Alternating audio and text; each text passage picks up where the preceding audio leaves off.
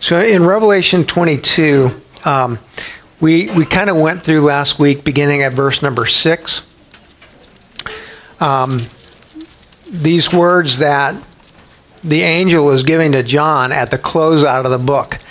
And I'm going to kind of put them into my own words. I mean, when you read it, verse 6 says, he said to me, the angel says to John, these words are trustworthy and true.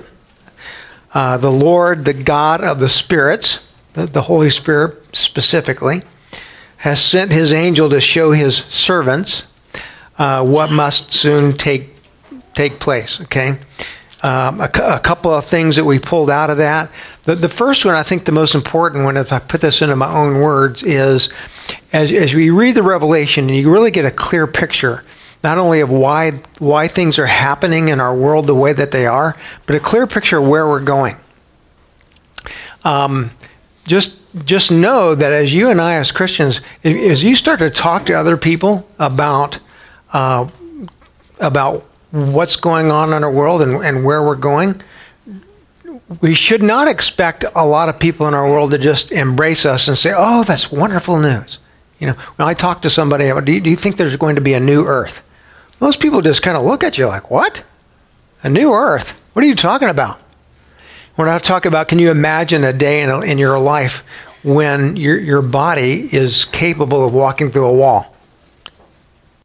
But what is this? Is science fiction? What have you been? Have you been chewing on that medicinal stuff? What's going on with you? You're talking like this. Can you imagine a day in your life when you won't sleep? There is no day and there is no night. In fact, time as we experience it as human beings is gone. And people will listen to you and think you are out of your mind, right?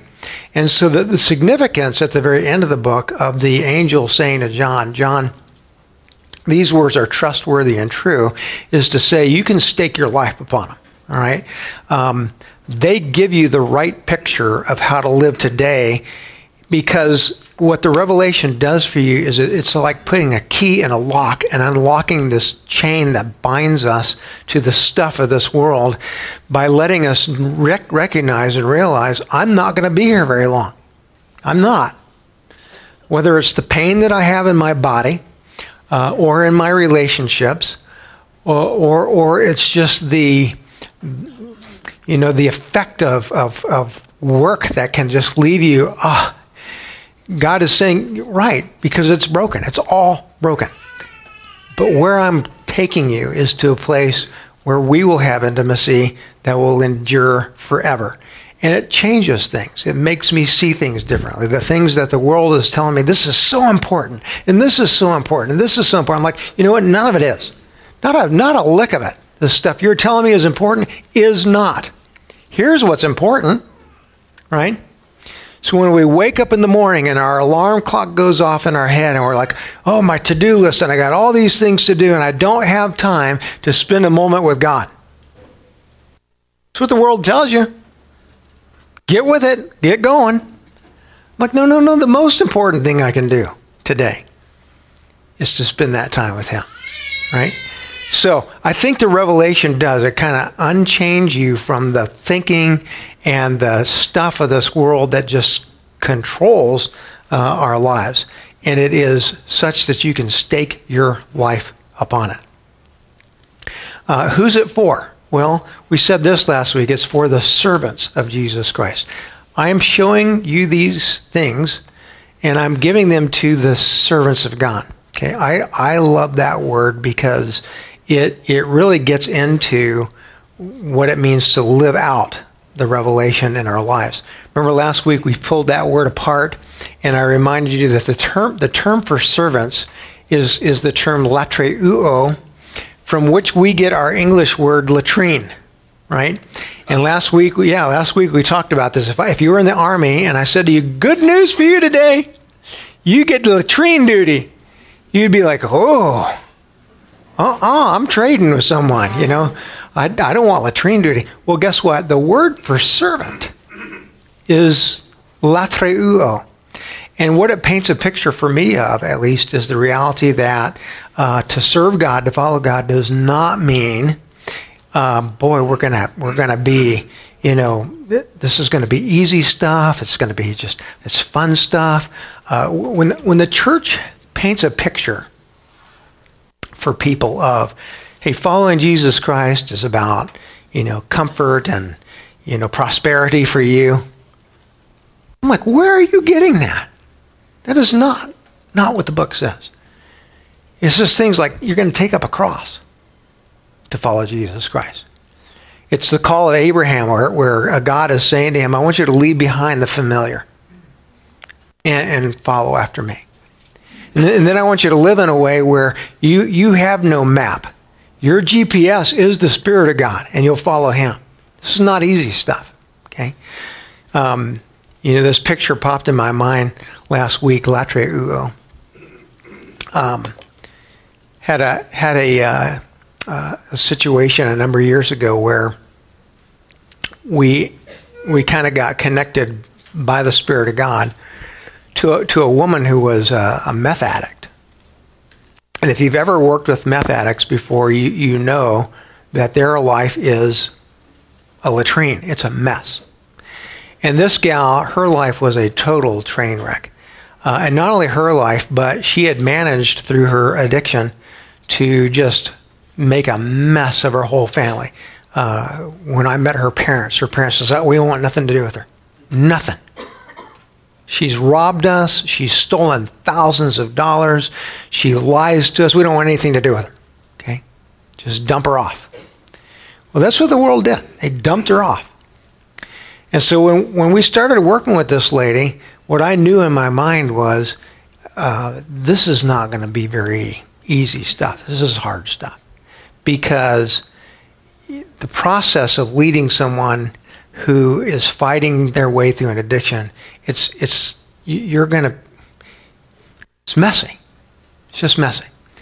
So I remember getting on the phone. I called this gal up because I wanted her, it was a she, so I wanted her paired up with a person from the congregation that was a female. And I'll never forget the conversation. I'm like, well, I'm going to ask you to do something that is probably harder than staying up all night with the youth at a youth rally. She's like, what do you want me to do? I'm like, I want you to serve a woman who her life is a mess. And this gal says to me, well, what does that mean? I said, well, it probably means that you're gonna find someone who will want to take advantage of you. You're going to find someone who will be up at 2 or 3 or 4 in the morning calling you. You're going to find someone who at times will end up in jail, whose life, the words that come out of their mouth are not clean. They're a mess. It'll cost you money. It'll cost you a lot of time. It'll cost you. Would you like to do that? Sounds like a good deal, right? It's kind of like serving at the district office. Would you like to serve at the district office? Yeah, oh, awesome. Yes, that'd be awesome. That's what God calls us to. This lady says, I'm not qualified for that. I said, nor am I. No one is. The only thing that will get you through this is, and I knew this about her, I said, you are a prayer warrior. And that'll get you through it. And she said yes. You know how long she walked with that lady? 2 years. 2 years of crap. And spilling out her own money and staying up late at night and picking her up from jail and not giving up on her when everybody wants to give up on her, until the day came and this woman broke and said, I'm ready to get help. 2 years. And I think about that. That's what the revelation is about. It's not to say, hey, guess what? We're going to the promised land. We are. But it's before you get to the promised land, here's how. Here's how it's going to be. The world will mock you. They'll laugh at you. They'll say, you really think this stuff is real? You'll be like, absolutely. In fact, so real, I stake my life upon it. And guess who the revelation is written for? People who are willing to sign up for latrine duty. The servants of Jesus Christ. And I think it's what God calls us to, and what it means to live it out. Pick up these next words because you really hear it here. And I'm going to take you over in the New Testament to kind of a cross-reference. Verse 7 says, Behold, I'm coming soon. It's the second time we hear that. That Greek word is taku. I'm going to come quickly. And prior to my coming, hear these words, blessed is the one who will terao the words of the prophecy of this book. And I'm kind of underscoring this Greek word here, translated in your Bibles with the word keeps. Blessed is the one who terao keeps this word of God. And I think about it this way. I think, as we hear this revelation, this call in a time such as we're in today, knowing what it's going to mean, it does mean we're going to be mocked and we're going to take it on the chin. There's a lot of people who will hear the word but not act on it, right? It's one thing to say, oh, yeah, I heard a lot of, that was a great word. That was a beautiful word, God. We don't do anything with it, right? So I like the sense that this angel is saying to John, here's what I want people, until I return, to hear is there's actually blessing that comes out of signing up for latrine duty. There's a blessing that comes out of it.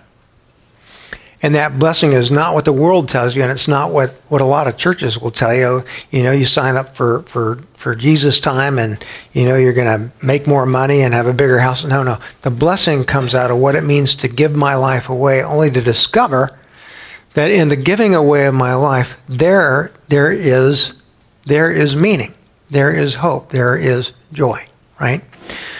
St. Paul, I'm going to show you a little cross-reference here, kind of hits upon this in the book of Philippians. Flip over to Philippians 3 and kind of listen to Paul's words here. Paul's writing to this church in Philippi as a prisoner, right? So Paul knows what the cost is. He's laid down his life for this thing. And yet all the way till the end of his life, Paul, as kind of this prisoner on latrine duty, is this guy who constantly points to what it means to find joy in Jesus Christ. If I asked you to find the book in the New Testament that kind of represents what it means to have joy, it's the book of Philippians, right? Rejoice in the Lord always. And again, I say, rejoice, right? It's the joy book, okay? But what kind of joy? Not worldly joy, not, oh, look, I got a great present for Christmas. Not that, but what I call covenantal joy, meaning that Paul's able to find a sense of joy in the midst of all the yuck that's going on in his life.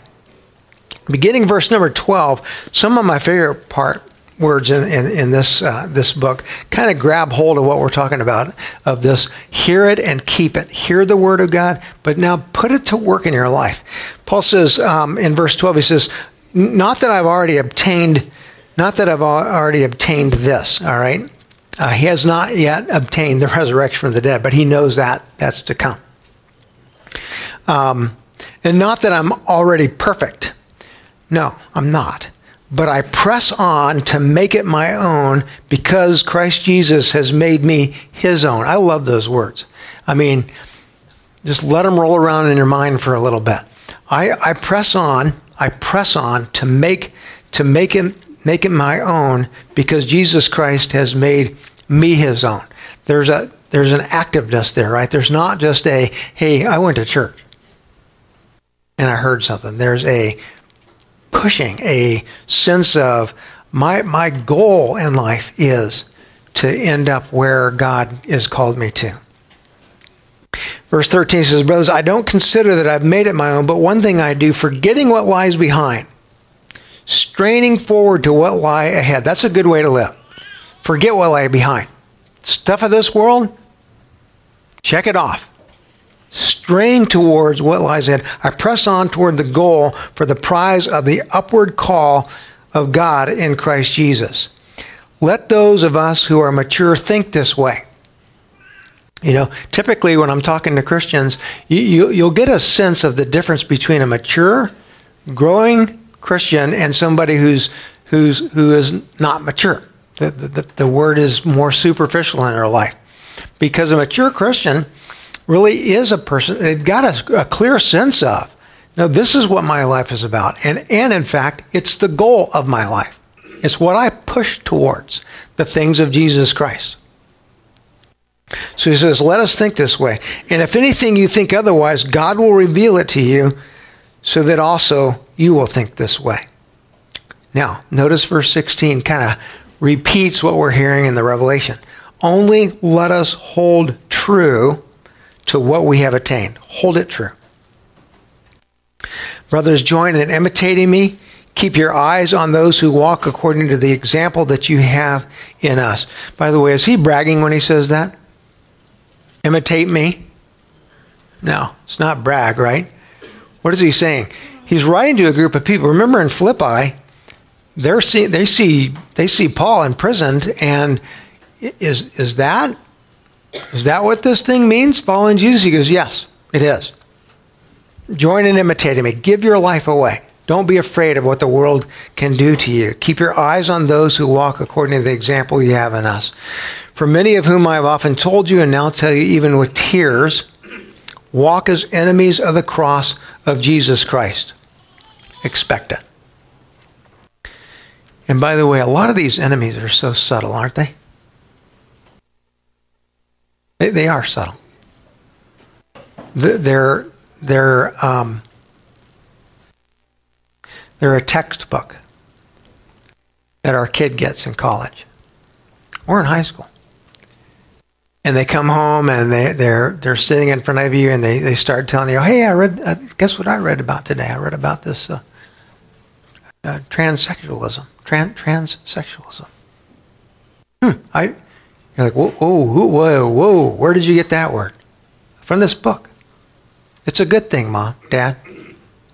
Really. Subtle. It comes into our homes on a regular basis, and there are enemies of the cross. And what Paul is saying is there will be an end to them, and it will be destruction.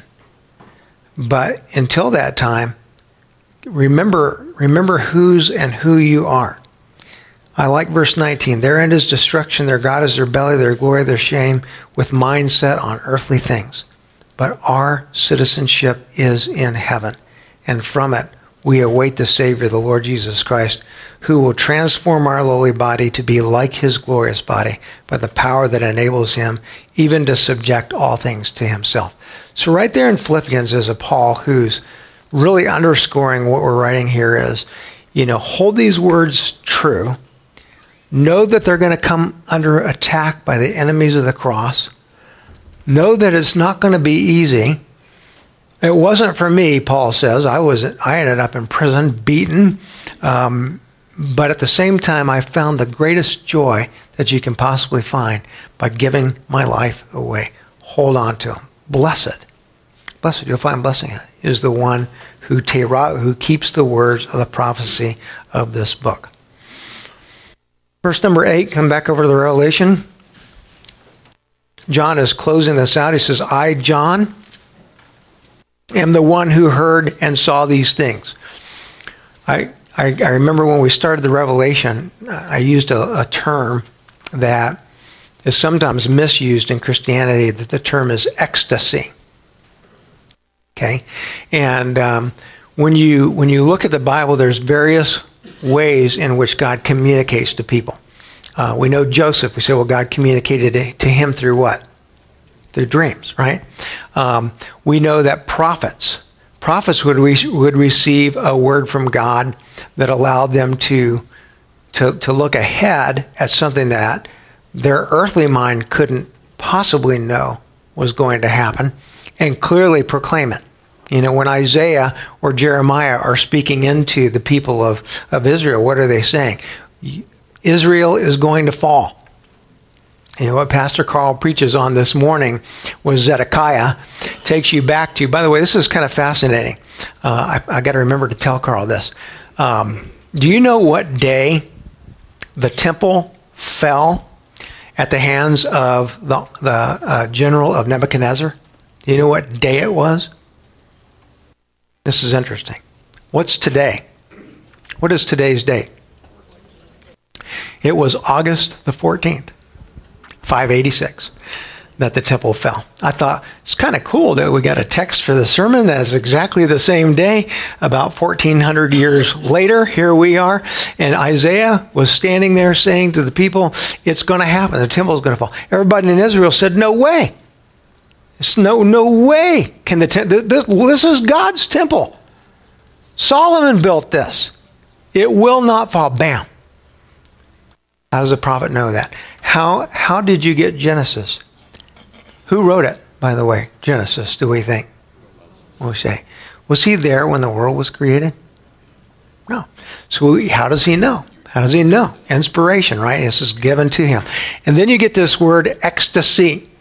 And an ecstasy is a way in which God is speaking to someone, showing someone something that they cannot know with their human mind, but he's showing it to them almost like you're watching a movie, right? You feel like you're out of your body, and you are literally seeing and experiencing the things that are happening to you.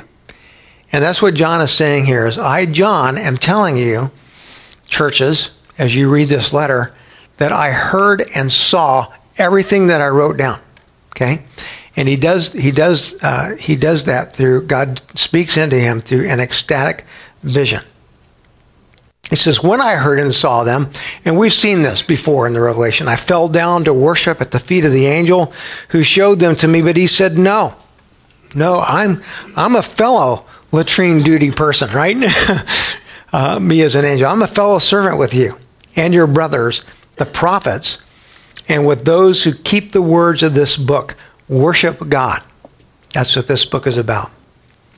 In a subtle way, do you know what John is saying? I mean, John's highly revered. When the Revelation is written, he's at the end of his life. He's old John. Everybody knows him. All people know him because he's the last surviving apostle. He's the last representative on planet Earth of those who lived and walked and knew Jesus Christ.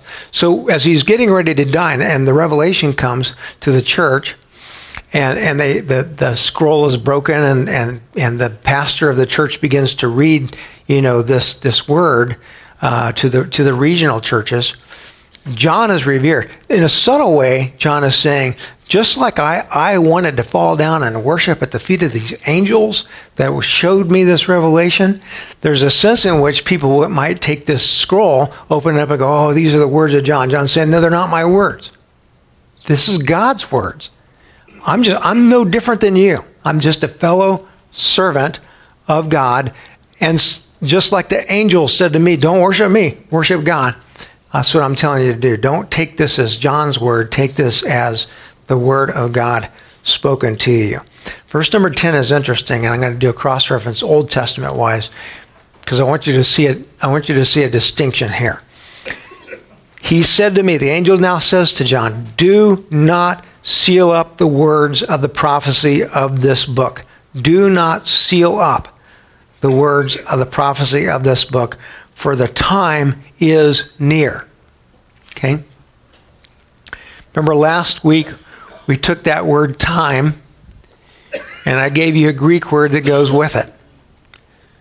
And remember the word that we used was the term kairos. And I wanted to make a distinction there that most of us on a daily basis are functioning under chronological time, right? Chronos. What does my watch say? What time is it? That's why I got a text from Ann this morning. He says, well, I fell back to sleep. I don't see her back over there. But she had good reason. She's been working on this. By the way, if you haven't seen the nursery, it's pretty awesome. She's been working on that thing for a couple of weeks, so her ankles are all swollen up. So we're going to give her a bye today, right? You get one a year. One a year. So she's got it now. Anyway, Chronos time is always pulling on us. It's what Stephen Covey says. It's the tyranny of the urgent that calls us away. And God says, yeah, but I don't really live under Chronos. I live under Kairos. I live under Kairos. I set a time for everything. There's a time for everything under the sun. I set those times. And that's what he's saying is the Kairos time is near. That's why when people read the Revelation, they say, well, how can Jesus say, I'm coming quickly? I mean, these words are 1,000+ year. No, it isn't quick. I'm like, well, it's not chronological time. It's Kairos time. And it is actually very near. And so that's what he's saying. The time is near. Don't seal up the words of this book. Why would he say that, by the way? If we go to the Old Testament, okay, New Testament, you have John, the Revelation. If we go back into the Old Testament, who's kind of the Old Testament John? Who gets the revelation before John gets the revelation? It's Daniel, right? And Daniel becomes a prophet in his time to again that body of people who are undergoing exile. And when you look at the words of Daniel, you really see that in a very similar way God was saying in the Old Testament already, here's what's going to come. Okay? Just so you get this, flip over to Daniel chapter 7 and look at these words. Daniel chapter 7. I'm going to take you, let me bump you forward a little bit. I'm going to take you all the way over to because this will take us less time. Go over to Daniel 8, beginning verse 15. All right, 7 and forward, you're getting the vision, and Daniel is seeing all these things that he's trying to figure out, and now the revelation to him ends. And in verse 15, kind of notice what he says. When I, Daniel, had seen the vision, I sought to understand it. And behold, there stood before me one having the appearance of a man. And I heard a man's voice between the banks of the Ulai, and it called, Gabriel, make this man understand the vision. It's no different than John. John, throughout most of the Revelation, he doesn't understand what he's seeing, and an angel has to tell him, right? So verse 7, it says, so he came near where I stood, and when he came, I was frightened. I fell on my face. It's pretty similar to Revelation, right? But he said to me, understand, O son of man, that the vision is for the time of the end. And when he had spoken to me, I fell into a deep sleep with my face to the ground. He touched me and made me stand up and said, behold, I'll make known to you what shall be at the latter end of the indignation, for it refers to the appointed time of the end. And now the angel begins to unpack part of what he's seen. You saw a ram with 2 horns. These are the kings of Media and Persia. Where is Daniel living when he hears these words? Babylon. Who is it that will smash Babylon to pieces? The Persians and the Medes. Okay. He's seen that. Oh, and the goat that you see, he is the king of Greece, as the great horn between his eyes is the first king. Who is it that smashed the Medes and the Persians? Alexander the Great, the Greeks. Okay.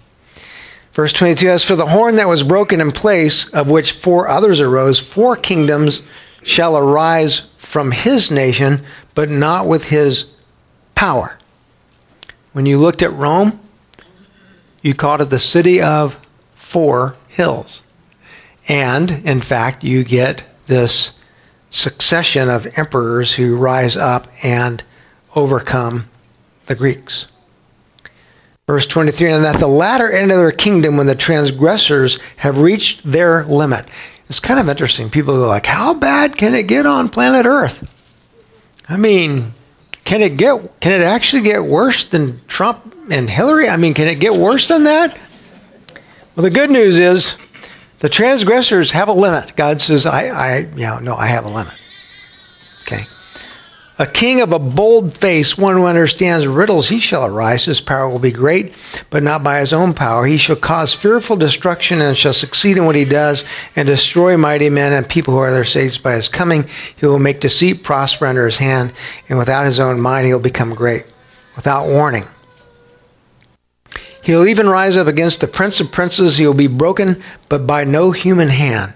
The vision of the evenings and the mornings that has been told is true. Now notice these next words. What does God tell?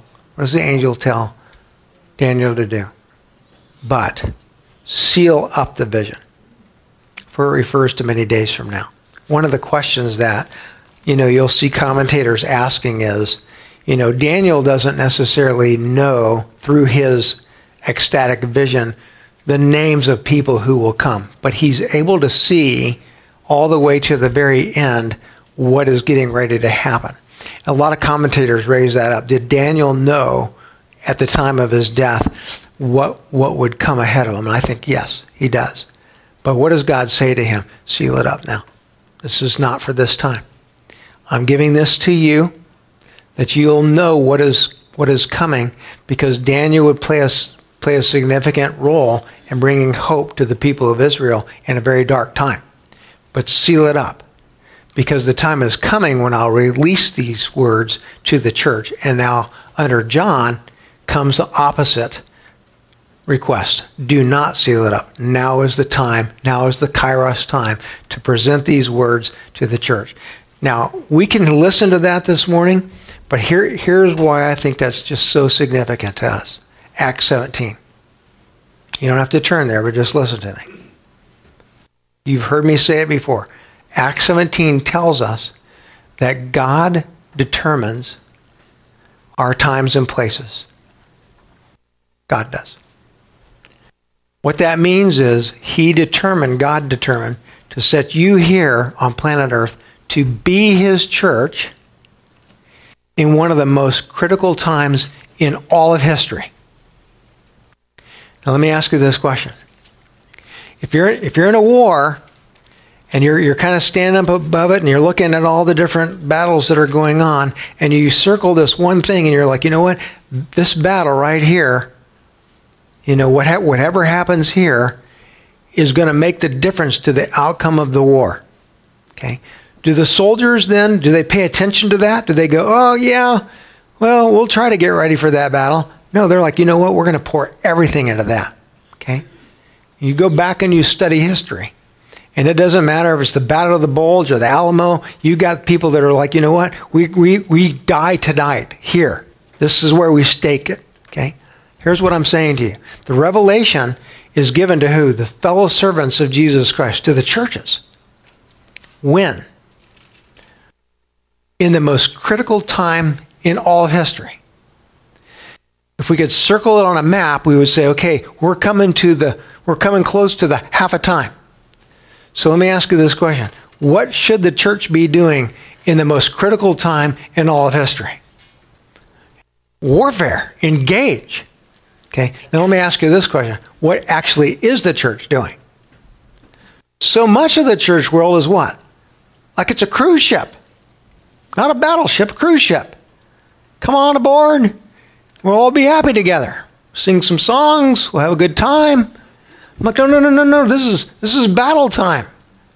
And that's the significance of Revelation. It's meant to say, hear these words, keep these words, engage in the battle. Will it be simple? No. Will it cost you? Yes. But this is that time in history that God has placed us here now. Don't seal up these words. Let them be heard and felt amongst the people. I'm going to close out this way. We're getting ready this fall. We're going to start a kind of an outreach into these 2 mobile home parks, and one of them we're going to start going every week. And I guess you're getting to know me after not quite 2 years. But when we say that, my hope is that when we say, okay, look, we need some people who are willing to at least go out. You have to go out every week, but would you be willing to go out, once a month or once every other month and spend time with kids, get to know their names? Because listen, they don't know who Jesus Christ is.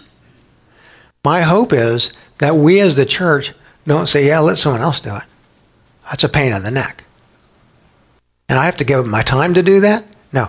My hope is that we're getting this stuff into us enough that we're able to say, if that's where God is calling us to engage, then by golly goes, let's engage all out. Because that's what God calls us to. All out engagement. That's how the Revelation reads.